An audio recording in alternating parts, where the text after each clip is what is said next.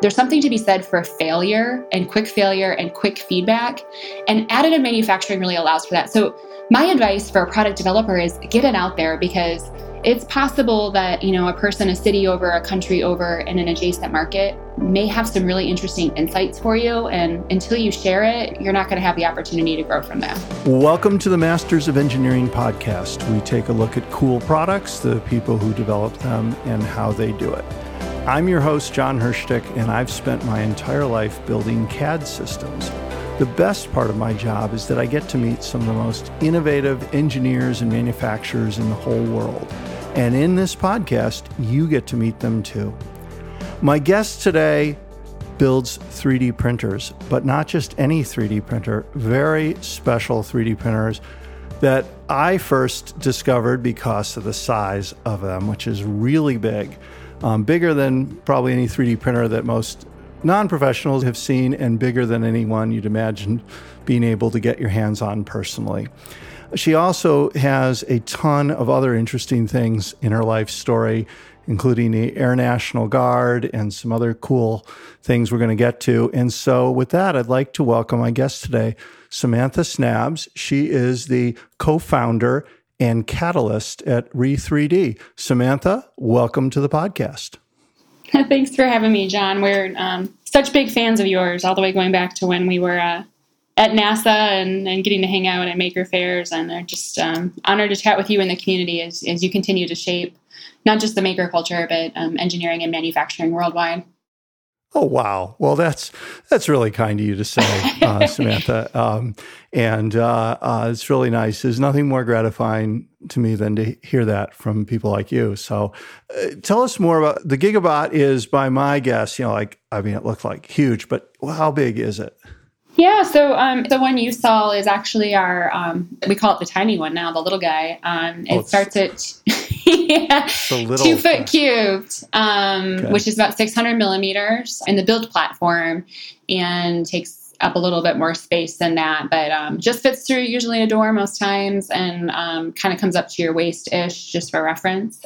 This week, the Air Force had contracted us to make a 6 foot tall version. So Gigabot is our baby. Wow. Then we have made Terabot, and now, as of this week, we released Exabot, which is a monster. And we actually built 2 Exabots in parallel and put a Gigabot in front of them for reference. And yeah, it's pretty impressive. So the team does pull-ups on the Exabot frame. It's so big.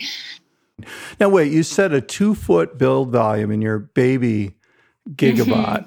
Gigabot, so, but the machine is much bigger than 2 feet. Not much bigger. I mean, it's not that but it looks like it's, twice that big when you just sort of see it across the room. And so why build bigger 3D printers? What got you started on that journey?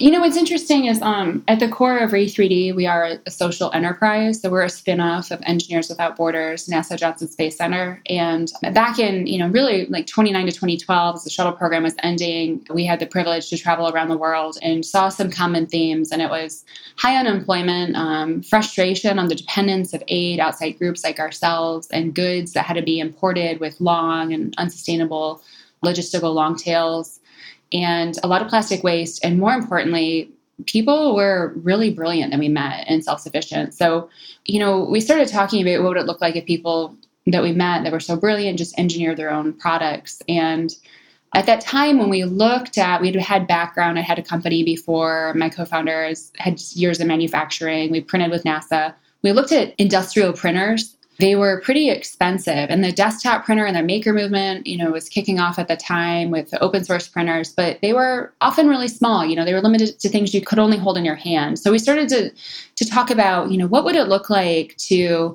help provide an open source 3D printer that was an industrial machine that could take open materials, and with this vision to eventually print from waste. In my last job with NASA, I had the honor of being the social entrepreneur in residence for NASA headquarters, and when I started asking the communities we'd met and aid organizations and groups worldwide what people would make, we learned that the objects they wanted to make were at the human scale. And so we came up with this idea for what we called a toilet-sized 3D printer. It was benchmarked around the dimensions of a composting toilet I really fell in love with. And that was the goal that could... that was under $10,000, because we learned that was the purchasing threshold for a lot of credit cards and federal agencies. And to go a step further, we had this vision to eventually allow it to print from garbage. Wow. Okay. How is it that no one had built a toilet-sized 3D printer that was accessible? Because people had built some big 3D printers in industry, right? Like if you had a lot of money, and people had built smaller ones for home.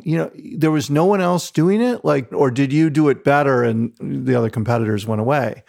What happened there? I'm convinced that maybe no idea is original, but I'm sure there were makers that had in their garage, but there were not drawings for open materials that were, open source at that form factor, and then with materials at that price point. Some people had done it through the Hackaday and the maker community, but we would, meet them at maker fairs. They'd have an in-house one, but it had, taken them a lot of resources. And we really just thought we were going to contribute to that evolution and accidentally started a company in a factory in Texas. How many of your customers, I should say Re3D, across all your machines, how many of your customers are professional organizations versus schools and serious amateurs and things like that? How many are using it for, where is the distribution? To be transparent, I think there's pre and post COVID. Mm-hmm. I would say, especially as we get into the larger form factors and even the printer that can print from pellets or waste because it enables more advanced materials, we tend to support more of that industrial segment and those insights, which is mainly, it used to be up until 6 months ago, about 25% were universities, 25% were manufacturers, and we continue to track and scale with bigger and bigger brands and enterprises as they standardize and standards change. Let me just go to a different subject for a moment. When you watch all these people developing products, what advice would you have if our listeners, someone listening to this podcast is a product developer themselves, which is our target audience, mm-hmm. What would you want to tell them? What do you want to scream at half the people you see? Is there some advice you'd have? Is there some factor that you think the best ones do that the average ones don't? Something like that? I would say one thing that has been really cool about 3D printing in general, whether you use a Gigabyte or another platform, is it can really be an accelerator for rapid prototyping, especially if you think you may have to make a mold or you're looking at high volume production later.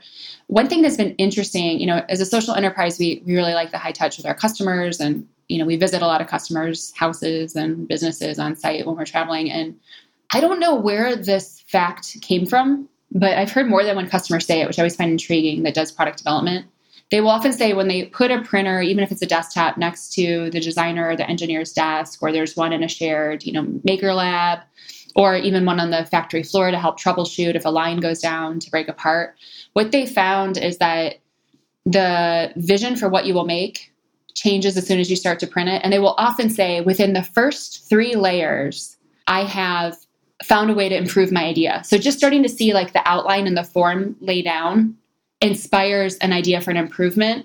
And one thing that I've learned as a maker is, and as an entrepreneur sometimes, is, especially being community driven, you have this great idea in your head and, you might convince, your partner or your grandma or your friend to also celebrate it.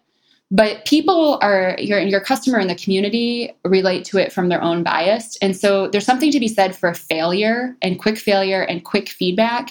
And additive manufacturing really allows for that. So my advice for a product developer is get it out there, because it's possible that, a person a city over, a country over, in an adjacent market may have some really interesting insights for you. And until you share it, you're not going to have the opportunity to grow from that. Wow. I love what you just said about the first 3 layers. I've talked to people about 3D printing for, 20 years. I've done a lot of it. I've just never heard anyone put it that way. I know the first layer is a really special one, and I'm not as experienced as you are, but I feel that when I watch the first layer go down, I know something about the quality of the machine. Just literally, you're saying before the part's even done, you're learning just by seeing it start to come to life. That's really cool. Actually, that reminds me, another question I wanted to ask you is, besides being big, besides your build volumes, what else makes your 3D printers special? Yeah, so it took us about 5 years to get our sea legs and build out a factory. We manufacture in-house. we've remained open source and bootstrapped. So it's, as you can relate to, it's a slow roll sometimes. About 2-3 years ago, started sharing our story more widely in this vision to print from garbage, which we knew was a challenge. And thanks to about $2 million from the National Science Foundation and some people who, have voted for us in pitch competitions, as well as the Global Creator Awards, the $1 million prize that WeWork extended, we were able to modify our whole fleet of printers, which now go as big as your budget, to be able to print directly from pellets and or flakes, still at that affordable price point on that same form factor that's lightweight, it's open, it's modular. And the response to that's been so cool. Even during COVID, there's been an increased interest in that because a lot of product developers at organizations are still in lockdown, right? So they have to manufacture out of their own house. They need to use advanced materials. Pellet printing enables that. It's a little bit more affordable and accessible. Wait, actually, so that's a great answer. And I should have known that, of course, because you mentioned it, that you're saying for pros, the pellet printing makes it easier to print. And did you just say advanced materials? Can you elaborate on that? Just like, we launched Gigabot on Kickstarter, thinking of, more of the development sector and these unreached markets. And what we learned in one day is doctors at MD Anderson and nurses are problem solvers and people all over the world are and had a need for it. That's kind of what happened with the garbage printer. So that printer is called Gigabot X or Terabot X. With the pellet printers, what's interesting is what we didn't realize until we actually made it happen about 18 months ago is they print faster. And Titan Robotics, who's another player in the pellet printing space, has put together some good data on flow rate and speed. But you can flow more material through. Why can you print faster with pellet material rather than filament? Yeah. So, fun fact too, filament's made from pellets, which means that it had a second heating step. So there's a process that basically inherently only allows for some materials, and then it has to be extruded. And then once it's extruded and coiled and shipped, you put it on your machine, and then it has to, some are pushed or pulled through. There's certain TPUs, if you will, so really soft materials that just are too noodly, if you will, and so they won't feed. But those materials might have a lot of value in, say, a healthcare setting. So there are certain materials that product developers get really excited about that are not in filament, but they are already in pellets because pellets make so many of the plastic objects around us and they're really accessible. There's also this opportunity to mix two materials, right? And that means you could basically be doing material science or advanced manufacturing on demand. So even during COVID, we've delivered a bot to Oak Ridge National Laboratory. And so kind of like Gigabot in the filament form, Gigabot X, we've learned is kind of a whole different duck, and it flows faster because you're not pushing, just for the physics of it, the way you have to heat and pull. You can flow really quickly. We have 3 heating zones that allow for that. Well, it also gives you great control over your materials too. And you're saying you can get advanced materials out of the combination. That is so cool. The other thing is I really encourage people, whenever I hear about new printers, I'm like, the printer's one thing, the materials are so often where it's at in producing great results and great, That's the driver for the market right now. Thanks for sharing that. That's just a really interesting tip because my guess is a lot of people out there know about filament-based 3D printing and don't really think about the potential of pellets, and you're bringing that more mainstream. That's fantastic. I'd cut you off to talk about the speed. You said the advantages of pellets were speed, and now you've gone through range of material. Yeah. What's unique about our pellet printer, our compression screw, and our heating zones and form factor is we did it because we wanted to print from ground up garbage, which we're now doing. So you could not even pelletize something if you just have what we call regrind or flake. And again, we're still learning. There's some we can do well. There's some we got a long way to go with the community on. But you could print directly from, say, a ground up water bottle or regrind maybe from your local waste processor.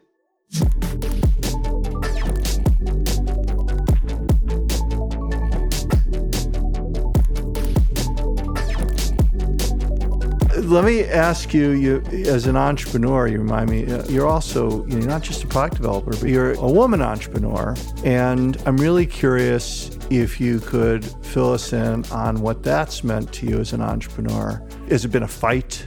Have you been discriminated against? Does that resonate with you or not as much?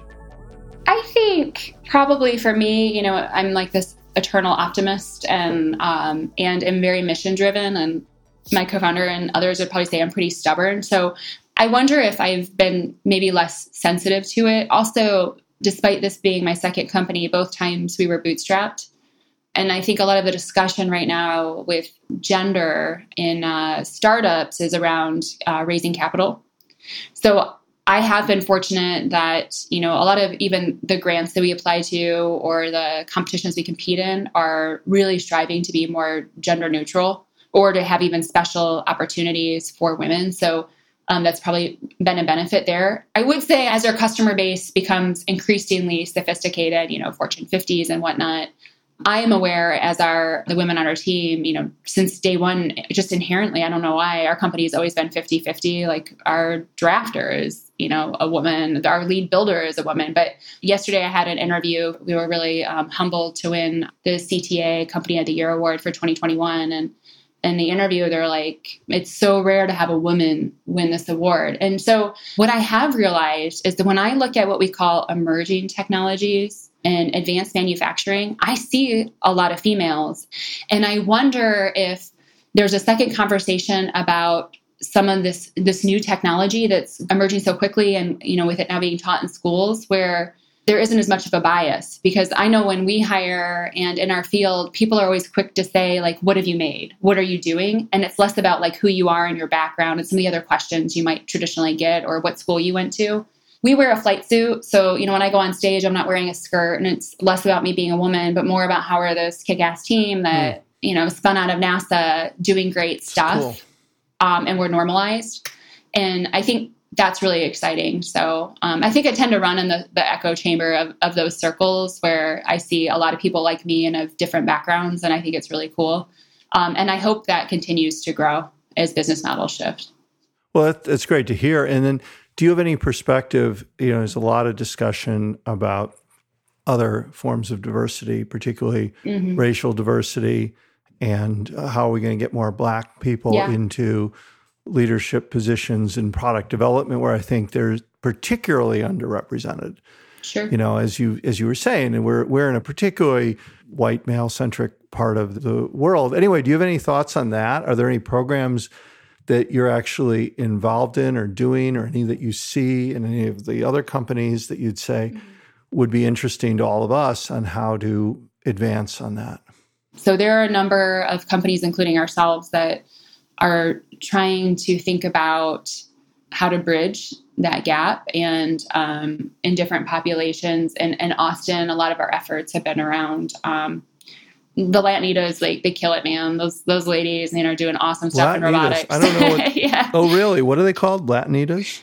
Latinitas, yeah, they're a really cool organization. It's quite sizable. And then, robotics clubs are a great way too. There's some that are very targeted at specific populations. Our teammate, Charlotte, really thinks a lot about this problem set. She's our community ambassador and she's looking for feedback. So if you have ideas, please share it. But we try, I think it's incumbent on all of us right now to connect with, whether it's a minority institution, elementary through secondary, to get plugged into their initiatives, to share what we're doing, to offer modules, kits, to help encourage people and mentor them in their technology career so that they're supported and they know what resources are out there to help them achieve their goals. And I think there's a second opportunity to focus on trade skills.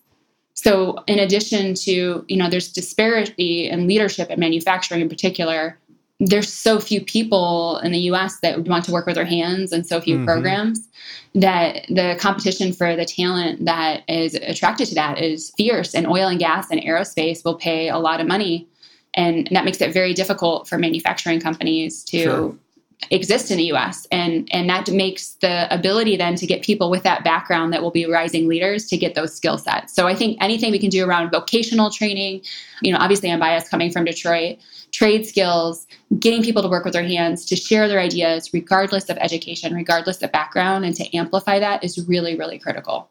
Well, again, another insight that was right in front of my nose there, but you call out is it's not just getting people to go major in computer science in college or even in mechanical engineering, it's getting the trade skills back. And that's how I got started in this industry. You're in the Air National Guard, and I'm going to say you're a captain, which sounds pretty darn impressive to me. And I really want to know more about what you do in the Air National Guard, if you'd share with us. I do live in Texas and split my time between Texas and Puerto Rico, but I'm a guardsman in the Mississippi Air National Guard, which has just been really great and also has exposed me to, states and demographics that are just overlooked that have so much raw talent. So in that unit, we have a really unique function in that we support disaster response in North America. So when 1st Air Force, which is at Tyndall Air Force Base, when they get hit by a hurricane, which happened, or overwhelmed in their day-to-day operations, they use our guard team to help supplement that 24/7. So that puts RE3D in a unique position. In 2017, we were hit by 3 hurricanes in Houston and in Puerto Rico, and then I was also involuntarily activated to support them as well. And then turns out pandemic response is now part of that as well. So I've been on orders, over this last 6 months to help with the COVID response. And then, also, we're trying to figure out what's going on with the company and the market in parallel. And I'm on prepare to deploy orders, again today for hurricanes that are coming. And there's some in the Gulf, and we almost had a hurricane hit Houston last week. So it is a really weird dynamic leading a company, but I think there's something really special about it. And after World War II, so many companies were founded by veterans or reservists. Probably your local dry cleaner or grocery store has a nexus to it. And I think in traditional business models, as people ascended in their careers, it just made it impossible to also serve. But I hope, if anyone's listening and, they want the free healthcare, reduced healthcare, or has wanted a way to support their community, it can be done. I'd love to talk to you offline. And it's a real privilege to be able to do both. So how has your experience in the Air National Guard affected your business life? Being, the CEO of a 3D printing company and also a captain in the Air Force, I felt like there should be resources for other Air Force makers to share 3D designs to problem solve without needing an external vendor like RE3D, as, Spark Cells and innovation is standing up within the military.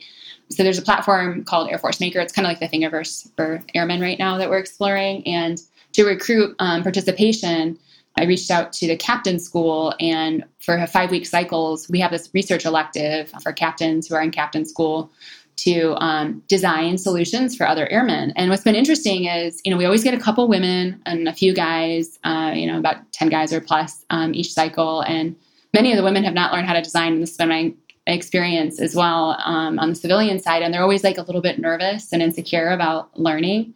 But I share links to, all the, Onshape and Onshape competitors for resources to get started. And Onshape has quickly become the favorite because of the ability to use your phone and that like collaboration, around the design aspect, which I think women really like being part of a team. I think in general, that's a trait we have.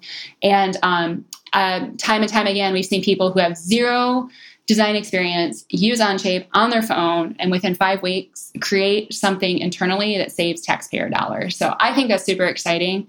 And when we talk about diversity and innovation, even with institutions like the Air Force, I think there's a real place for platforms like Onshape to help create equity and real-time problem solving. Oh, wow. You've made my day, Samantha, hearing that. And, I love hearing Onshape stories, but there were 2 things you just said that really warmed my heart. One was that we're disproportionately benefiting the women, so we're helping the diversity of the community. We love hearing that. And 2, that you said save taxpayer dollars, which implies to me that some of the work they've done was not just a prototype or an exercise, but actually went into production usage in some way. Yeah, that's the goal. Awesome. They're solving real world problems that might get deployed or go on for certification. I've done it myself and made a little jig that could potentially save a unit $100,000. But our market for RE3D is definitely resonates with people trying to make functional objects. That is awesome. Well, you made my day with that great story about Onshape. I love hearing it. I could talk to you all day. I'm just going to ask one more question before we wrap up. Your title is co-founder and catalyst. Is that right? Yeah. So I haven't met anyone. I've met people who are co-founders, but I've never met anyone with the title of catalyst. What does that title mean? Yeah. So maybe it's because I'm like everyone's number 2. I help you put the square peg in the round hole and to work with the community to make cool things. You're everyone's number 2. Does that mean that you run the whole thing and you're really modest about it? Is there anyone at Re3D who has the title CEO or president or something? Or are you the closest thing to that? I am the CEO and president on the legal paperwork. But I refer to myself as Catalyst with Matthew, who's our CTO. That is really cool. So you are the CEO of the company, but you choose to identify as Catalyst. And you said in a kind of modest way that probably attracts great people, and following your culture of humility. I did my reading on you and I heard you talk about culture of humility. I'm going to close on this point. You have in Samantha, I can't thank you enough for sharing your story. And I hope everyone appreciates the cool products, the giant 3D printers, but also your story as a person, but also your humility as a CEO and president to not even when I'm trying to corner you on it, you won't admit that that is your job. That is just very cool. So Samantha, thank you again for joining us today. John, thanks so much for having us. It's truly an honor. And to our listeners, thank you all for tuning in. You can learn more about Re3D at re3d.org. And you can learn more and listen to other episodes of Masters of Engineering or subscribe to our podcast at Apple Podcasts, Google Play Store, Spotify, or really wherever you like to find your podcasts. And I love hearing what you think, so please make sure you leave a review of this episode and tell me what you thought of Samantha and her story. And follow me on Twitter at @jhershtick. That's it for today. See you next time on Masters of Engineering.